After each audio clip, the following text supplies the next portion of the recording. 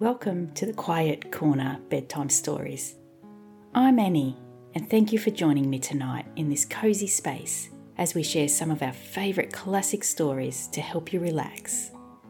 Tonight, Eamon will be joining us in reading from the memoirs of Sherlock Holmes by Sir Arthur Conan Doyle.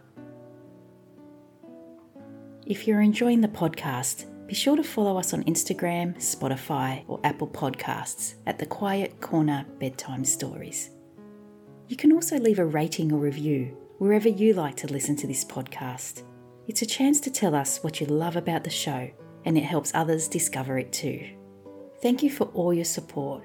It is really very much appreciated.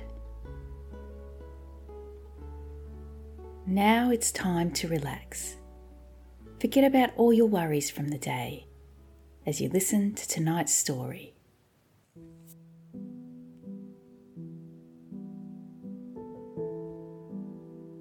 Good evening, and thank you for joining me. I'm Eamon, and tonight I'm going to read you part 2 of A Scandal in Bohemia from the Adventures of Sherlock Holmes by Sir Arthur Conan Doyle.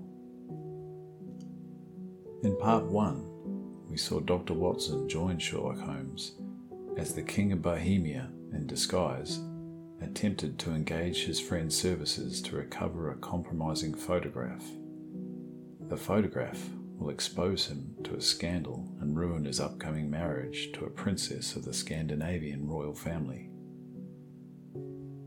Now we join the infamous detective as he plans to reacquire the photograph from the king's former lover turned blackmailer, Irene Adler. At 3 o'clock precisely, I was at Baker Street, but Holmes had not yet returned. The landlady informed me that he had left the house shortly after 8 o'clock in the morning. I sat down beside the fire, however, with the intention of awaiting him, however long he might be. I was already deeply interested in his inquiry, for, though it was surrounded by none of the grim and strange features which were associated with the 2 crimes which I had elsewhere recorded, still, the nature of the case and the exalted station of his client gave it a character of its own.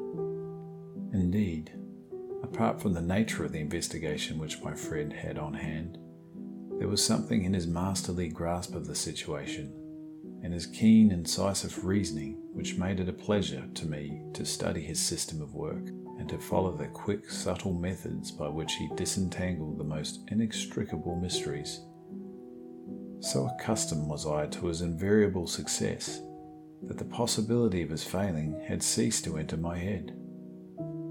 It was close upon 4 before the door opened, and a drunken-looking groom, ill-kempt and side-whiskered, with an inflamed face and disreputable clothes, walked into the room.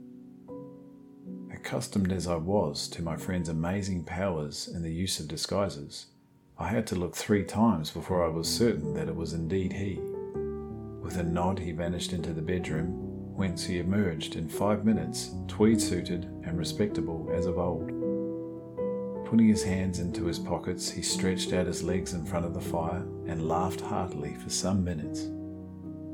"Well, really," he cried, and then he choked, and then he laughed again until he was obliged to lie back limp and helpless in the chair. "What is it?" "Well, it's simply too funny. I'm sure you could never guess how I employed my morning, or what I ended up doing." "I can't imagine. I suppose that you've been watching the habits and perhaps the house of Miss Irene Adler." "Quite so. But the sequel was rather unusual. I will tell you, however. I left the house a little after 8 o'clock this morning, in the character of a groom out of work. There is a wonderful sympathy and freemasonry among horsey men. Be one of them, and you will know all there is to know.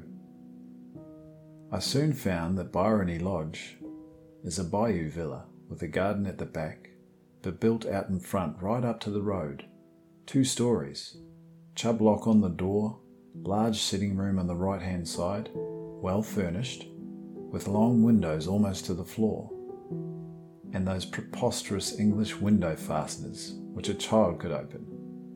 Behind there was nothing remarkable save for the passage window could be reached from the top of the coach house. I walked around it and examined it closely from every point of view, but without noticing anything else of interest. I then lounged down the street and found, as I expected, that there was a mews in the lane which runs down by one wall of the garden. I lent the ostlers a hand in rubbing down their horses, and I received in exchange 2 pence, a glass of half and half, and 2 fills of shag tobacco.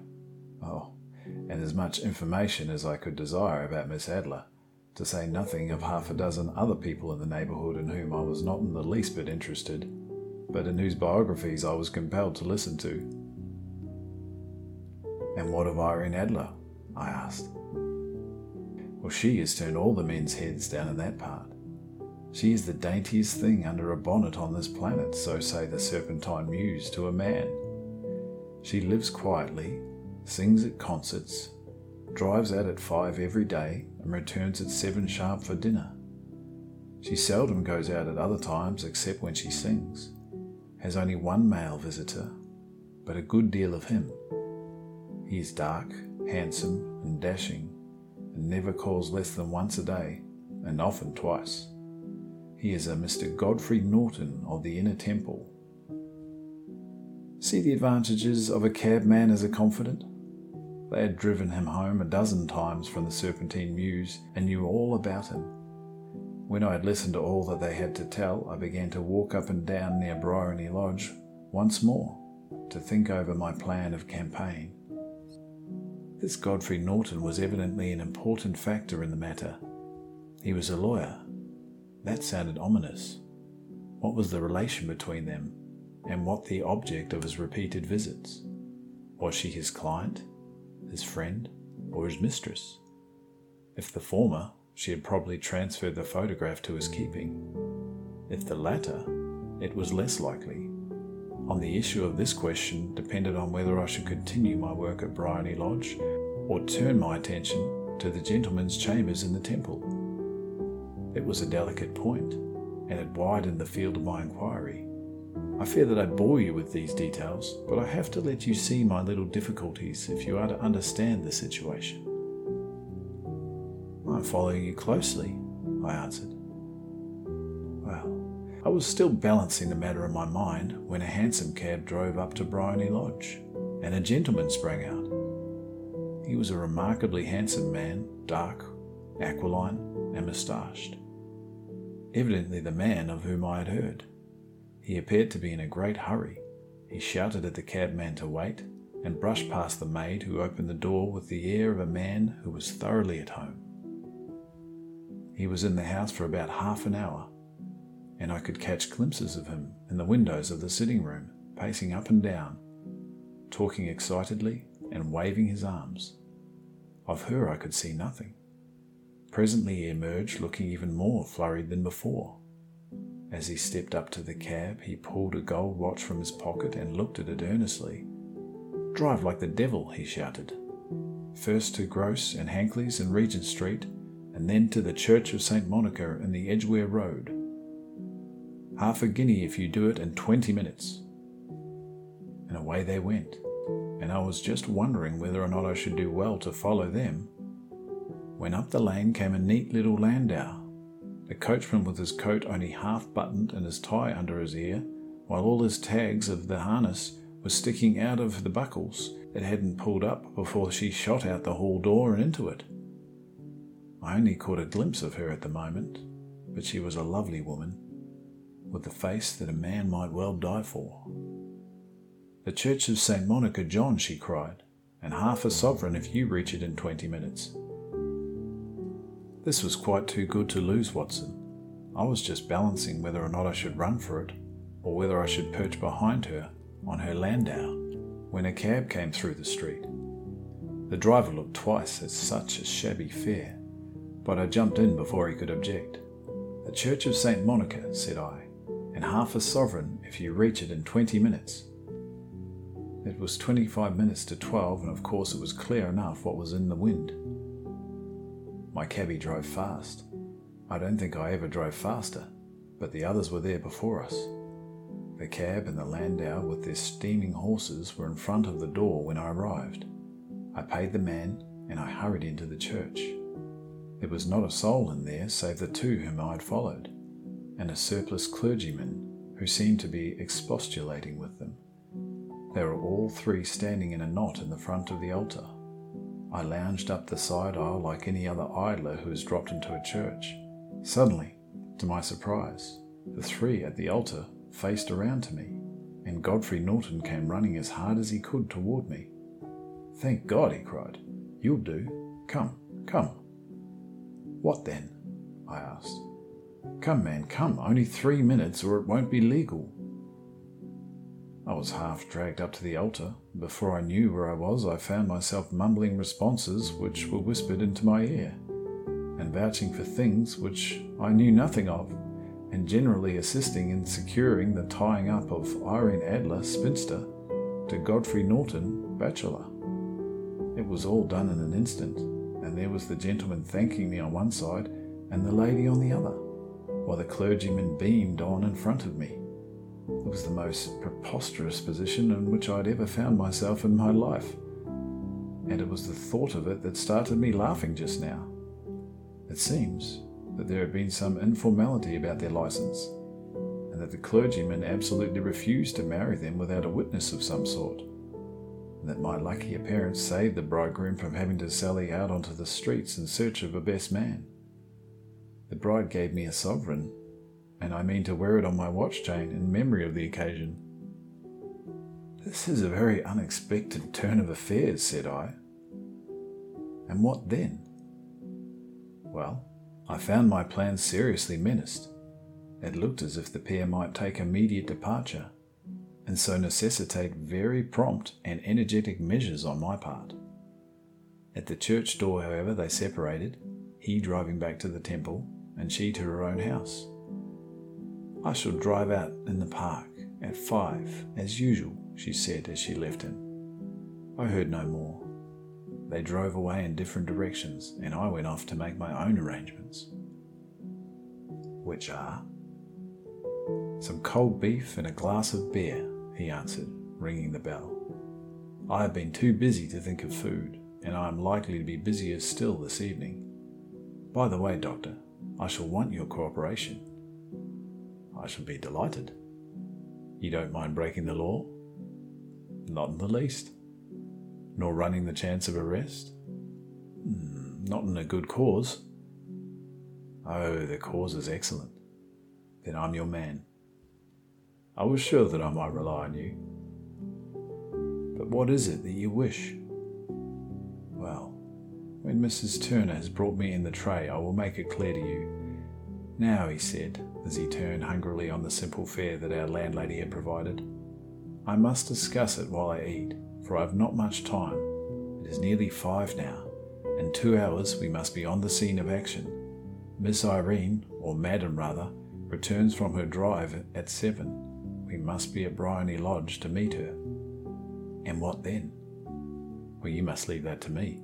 I have already arranged what is to occur. There is only one point on which I must insist. You must not interfere, come what may. You understand?" "I am to be neutral?" "To do nothing whatever. There will probably be some small unpleasantness. Do not join in it. It will end in my being conveyed into the house. 4 or 5 minutes afterwards, the sitting room window will open. You are to station yourself close to that open window." "Yes." "You are to watch me, for I will be visible to you." "Yes." "And when I raise my hand, just like so, you will throw into the room what I give you to throw, and will, at the same time, raise the cry of fire. Do you quite follow me?" "Entirely." "It is nothing very formidable," he said, taking a long cigar-shaped roll from his pocket. "It is an ordinary plumber's smoke rocket, fitted with a cap at either end to make it self-lighting. Your task is confined to that. When you raise your cry of fire, it will be taken up by quite a number of people. You may then walk to the end of the street, and I will rejoin you there in 10 minutes. I hope that I have made myself clear." "Certainly. I am to remain neutral, to get near the window, to watch you, and at the signal to throw in this object, then raise the cry of fire, and then to await you at the corner of the street. Precisely. Then you may entirely rely on me. That is excellent. I think perhaps it is almost time that I prepared for the new role that I have to play. He disappeared into his bedroom and returned in a few minutes in the character of an amiable and simple-minded nonconformist clergyman. His broad black hat, his baggy trousers, his white tie, and his sympathetic smile and general look of paring and benevolent curiosity were such as Mr. John Hare alone could have equalled. It was not merely that Holmes changed his costume. His expression, his manner, his very soul seemed to vary with each fresh part that he assumed. The stage lost a fine actor, even as science lost an acute reasoner when he became a specialist in crime. It was 6:15 when we left Baker Street, and it still wanted 10 minutes to the hour when we found ourselves in Serpentine Avenue. It was already dusk, and the lamps were just being lighted as we paced up and down in front of Bryony Lodge, waiting for the coming of its occupant. The house was just such as I had pictured it from Sherlock Holmes's succinct description, but the locality appeared to be less private than I expected.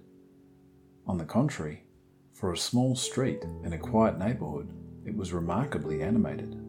There was a group of shabbily dressed men smoking and laughing in a corner, a scissor grinder with his wheel, 2 guardsmen who were flirting with a nurse girl, and several well-dressed young men who were lounging up and down with cigars in their mouths. "You see," remarked Holmes, as we paced to and fro in front of the house, "this marriage rather simplifies matters. The photograph becomes a double-edged weapon now. The chances are that she would be as adverse to it being seen by Mr. Godfrey Norton as our client is to its coming to the eyes of his princess. Now the question is, where are we going to find the photograph?" "Where indeed?" "It is most unlikely that she carries it about with her. It is a cabinet size, too large for easy concealment about a woman's dress. She knows that the king is capable of having her waylaid and searched. 2 attempts of the sort have already been made. We may take it, then, that she does not carry it about with her." "Where then?" "Well, a banker or a lawyer. There is a double possibility. But I am inclined to think neither. Women are naturally secretive, and they like to do their own secreting. Why would she hand it over to anyone else? She could trust to her own guardianship, but she could not tell what an indirect or political influence might be brought to bear upon a businessman. Besides, remember that she had resolved to use it within a few days. It must be where she can lay her hands upon it. It must be in her own house." "But it's twice been burgled." "They do not know where to look." "But how will you look?" "I will not look." "What then?" "I will get her to show me." "But she will refuse." "She will not be able to. I hear the rumble of wheels. It is her carriage. Now carry out my orders to the letter, Watson." As he spoke, the gleam of the sidelights of a carriage came around the curve of the avenue. It was a smart little landau which rattled up to the door of Bryony Lodge. As it pulled up, one of the loafing men at the corner dashed forward to open the door in the hope of earning a copper. But he was elbowed away by another loafer who had rushed up with the same intention. A fierce quarrel broke out, which was increased by the 2 guardsmen who took sides with one of the loungers, and by the scissor grinder who was equally hot upon the other side. A blow was struck, and in an instant the lady, who had stepped from her carriage, was in the centre of a little knot of flushed and struggling men, who struck savagely at each other with their fists and sticks. Holmes dashed into the crowd to protect the lady, but just as he reached her, he gave a cry and dropped to the ground, with blood running freely down his face. At his fall, the guardsmen took to their heels in one direction and the loungers in the other, while a number of better dressed people who had watched the scuffle without taking part in it crowded in to help the lady and to attend to the injured man. Irene Adler, as I will still call her, had hurried up the steps, but she stood at the top with her superb figure outlined against the lights of the hall, looking back down into the street. "Is the poor gentleman much hurt?" she asked. "He is dead," cried several voices. No, there's life in him," shouted another. "But he'll be gone before you can get him to the hospital." "He's a brave fellow," said a woman. "They would have had the lady's purse and watch if it hadn't been for him. They were a gang and a rough one too. He's breathing now." "Well, he can't lie in the street. May we bring him in, ma'am?" "Surely. Bring him into the sitting room. There is a comfortable sofa. This way, please." Slowly and solemnly he was borne into Bryony Lodge and laid out in the principal room, while I still observed the proceedings from my post by the window. The lamps had been lit, the blinds had not been drawn, so I could see Holmes as he lay upon the couch. I do not know whether he was seized with compunction at that moment for the part he was playing, but I know that I never felt more heartily ashamed of myself in my life when I saw the beautiful creature against whom I was conspiring, or the grace and the kindliness with which she waited upon the injured man. And yet it would be the blackest treachery to Holmes to draw back now from the part which he had entrusted to me. I hardened my heart and took the smoke rocket from under my ulster. After all, I thought, we were not injuring her. We are but preventing her from injuring another. Holmes had sat up upon the couch, and I saw him motion like a man who is in want of air. A maid rushed across and threw open the window. At that same instant I saw him raise his hand, and at the signal I tossed my rocket into the room, with a cry of "Fire!" The word was no sooner out of my mouth than the whole crowd of spectators, well dressed and ill, gentlemen, ostlers, and serving maids, joined in with a general shriek of "Fire!" The thick clouds of smoke curled into the room, and out of the open window I caught a glimpse of rushing figures, and in a moment the voice of Holmes from within assuring them that it was all a false alarm. Slipping through the shouting crowd, I made my way up to the corner of the street, and in 10 minutes was rejoiced to find my friend's arm in mine and to get away from the scene of the uproar. He walked swiftly and in silence until we had turned down one of the quiet streets which led towards the Edgware Road. "You did it very nicely, Doctor," he remarked. "Nothing could have been better. It is all right."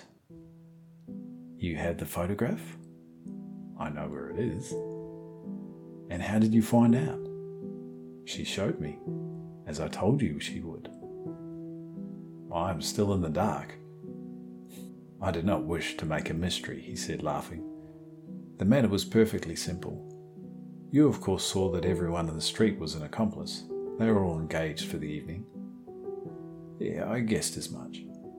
"Well then, as the row broke out, I had a little moist red paint in the palm of my hand. I rushed forward, fell down, clapped my hand to my face, and became a piteous spectacle. It is an old trick." "Well, that I could also fathom." Then she carried me in. She was bound to have me in. What else could she do? And into her sitting room, which was the very room I suspected. It lay between that and her bedroom, and I was determined to see which. They laid me on a couch, and I motioned for air, and they were compelled to open the window, and you had your chance. How did that help you? It was all important. When a woman thinks that her house is on fire, her instinct is at once to rush to the thing which she values the most. It is a perfectly overpowering impulse, and I have more than once taken advantage of it.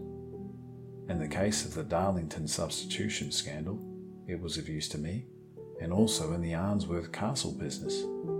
A married woman grabs her baby, an unmarried one reaches for her jewel box. Now it was clear to me that Our Lady of today had nothing in the house more precious to her than what we are in quest of. She would rush to secure it. The alarm of fire was admirably done. The smoke and the shouting was enough to shake nerves of steel. She responded beautifully. The photograph is in the recess behind a sliding panel just above the right bell pull. She was there in an instant, and I caught a glimpse of it as she half drew it out. When I cried out that it was a false alarm, she replaced it, glanced at the rocket, and then rushed from the room. I have not seen her since.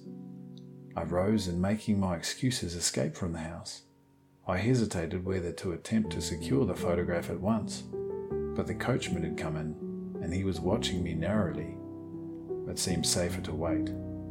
A little over-precipitance may ruin all. "And now?" I asked. "Our quest is practically finished. I shall call with the king tomorrow, and with you, if you care to come with us. We will be shown into the sitting room to wait for the lady, but it is probable that when she comes she may find neither us nor the photograph. It might be a satisfaction to His Majesty to regain it with his own hands." "And when will you call?" "At 8 in the morning. She will not be up, so that we shall have a clear field. Besides, we must be prompt, for this marriage may mean a complete change in her life and habits. We must wire the king without delay." We had reached Baker Street and had stopped at the door. He was searching in his pockets for the key when someone passing by said, "Good night, Mr. Sherlock Holmes." There were several people on the pavement at the time, but the greeting appeared to have come from a slim youth in an ulster who had hurried by. "I've heard that voice before," said Holmes, staring down at the dimly lit street. "I wonder who the deuce that could have been." I slept at Baker Street that night, and we were engaged upon our toast and coffee when the King of Bohemia rushed into the room. "You've really got it," he cried, grasping Sherlock Holmes by either shoulder and looking eagerly into his face. "Not yet."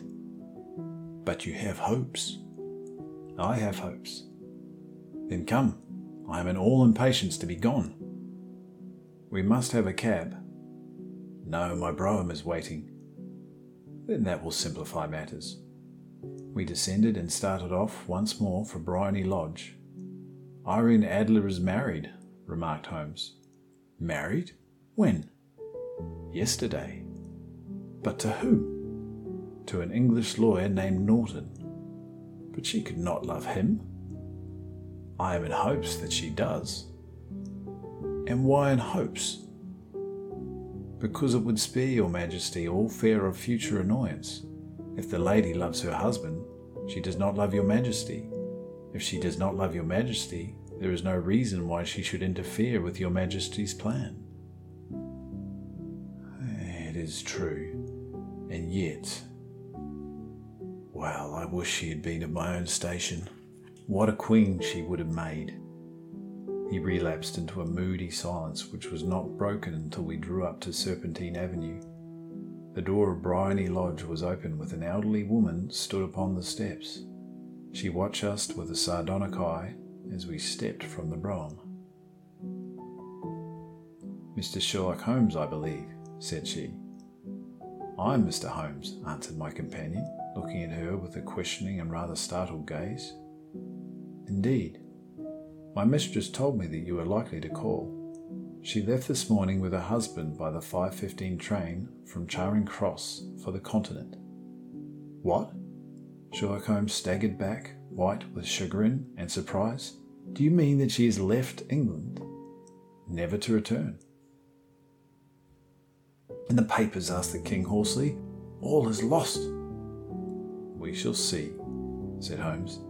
He pushed past the servant and rushed into the drawing room, followed by the king and myself. The furniture was scattered about in every direction, with dismantled shelves and open drawers as if the lady had hurriedly ransacked them before her flight. Holmes rushed to the bell pull and tore back the small sliding shutter, and plunging in his hand, he pulled out a photograph and a letter. The photograph was of Miss Irene Adler herself in an evening dress, and the letter was subscribed to Sherlock Holmes, Esquire, to be left till called for. My friend tore it open, and we all three read it together. It was dated at midnight the preceding night, and ran this way: "My dear Sherlock Holmes, you really did very well. You took me in completely. Until after the alarm of fire, I had not a suspicion. But then, when I found out how I had betrayed myself, I began to think. I had been warned against you months ago.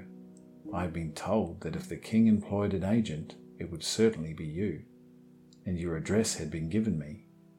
Yet with all of this, you made me reveal what you wanted to know. Even after I became suspicious, I found it hard to think evil of such a dear, kind old clergyman. But you know, I have been a trained actress myself. Male costume is nothing new to me. I often take advantage of the freedom which it gives. I sent John the coachman to watch you and ran upstairs to get into my walking clothes, as I call them, and I came down just as you departed. Well, I followed you to your door and so made sure that I was really an object of interest to the celebrated Mr. Sherlock Holmes. Then I rather imprudently wished you good night and started for the temple to see my husband. We both thought that the best resource was flight when pursued by so formidable an antagonist. So you will find the nest quite empty when you call tomorrow. As to the photograph, your client may rest in peace. I love and am loved by a better man than he. The king may do what he will without hindrance from one whom he has cruelly wronged. I kept it only to safeguard myself and to preserve a weapon which will always secure me from any steps which he might take in the future. I leave a photograph which he might care to possess, and I remain, dear Sherlock Holmes, very truly yours, Irene Norton, née Adler. What a woman! Oh, what a woman! Cried the King of Bohemia, when we had all three read this epistle. Did I not tell you how quick and resolute she was? Would she not have made an admirable queen? Is it not a pity that she was not on my level? From what I have seen of the lady, she seems indeed to be on a very different level to your Majesty, said Holmes coldly. I am sorry that I have not been able to bring your Majesty's business to a more successful conclusion. On the contrary, my dear sir, cried the king, nothing could be more successful. I know that her word is inviolate. The photograph is now as safe as if it were in the fire. I am glad to hear your Majesty say so. I am immensely indebted to you. Pray tell me, in what way can I reward you? This ring. He slipped an emerald snake ring from his finger and held it out upon the palm of his hand. Your Majesty has something which I should value even more highly, said Holmes. You have but to name it. This photograph. The king stared at him in amazement. Irene's photograph? He cried. Certainly, if you wish it. I thank your Majesty. And now then, there is no more to be done in the matter. I have the honour to wish you a very good morning. He bowed, and turning away without observing the hand which the king stretched out to him, he set off in my company for his chambers. And that was how a great scandal threatened to affect the kingdom of Bohemia, and how the best plans of Mr. Sherlock Holmes were beaten by a woman's wit. He used to make merry over the cleverness of woman, but I have not heard him do it of late.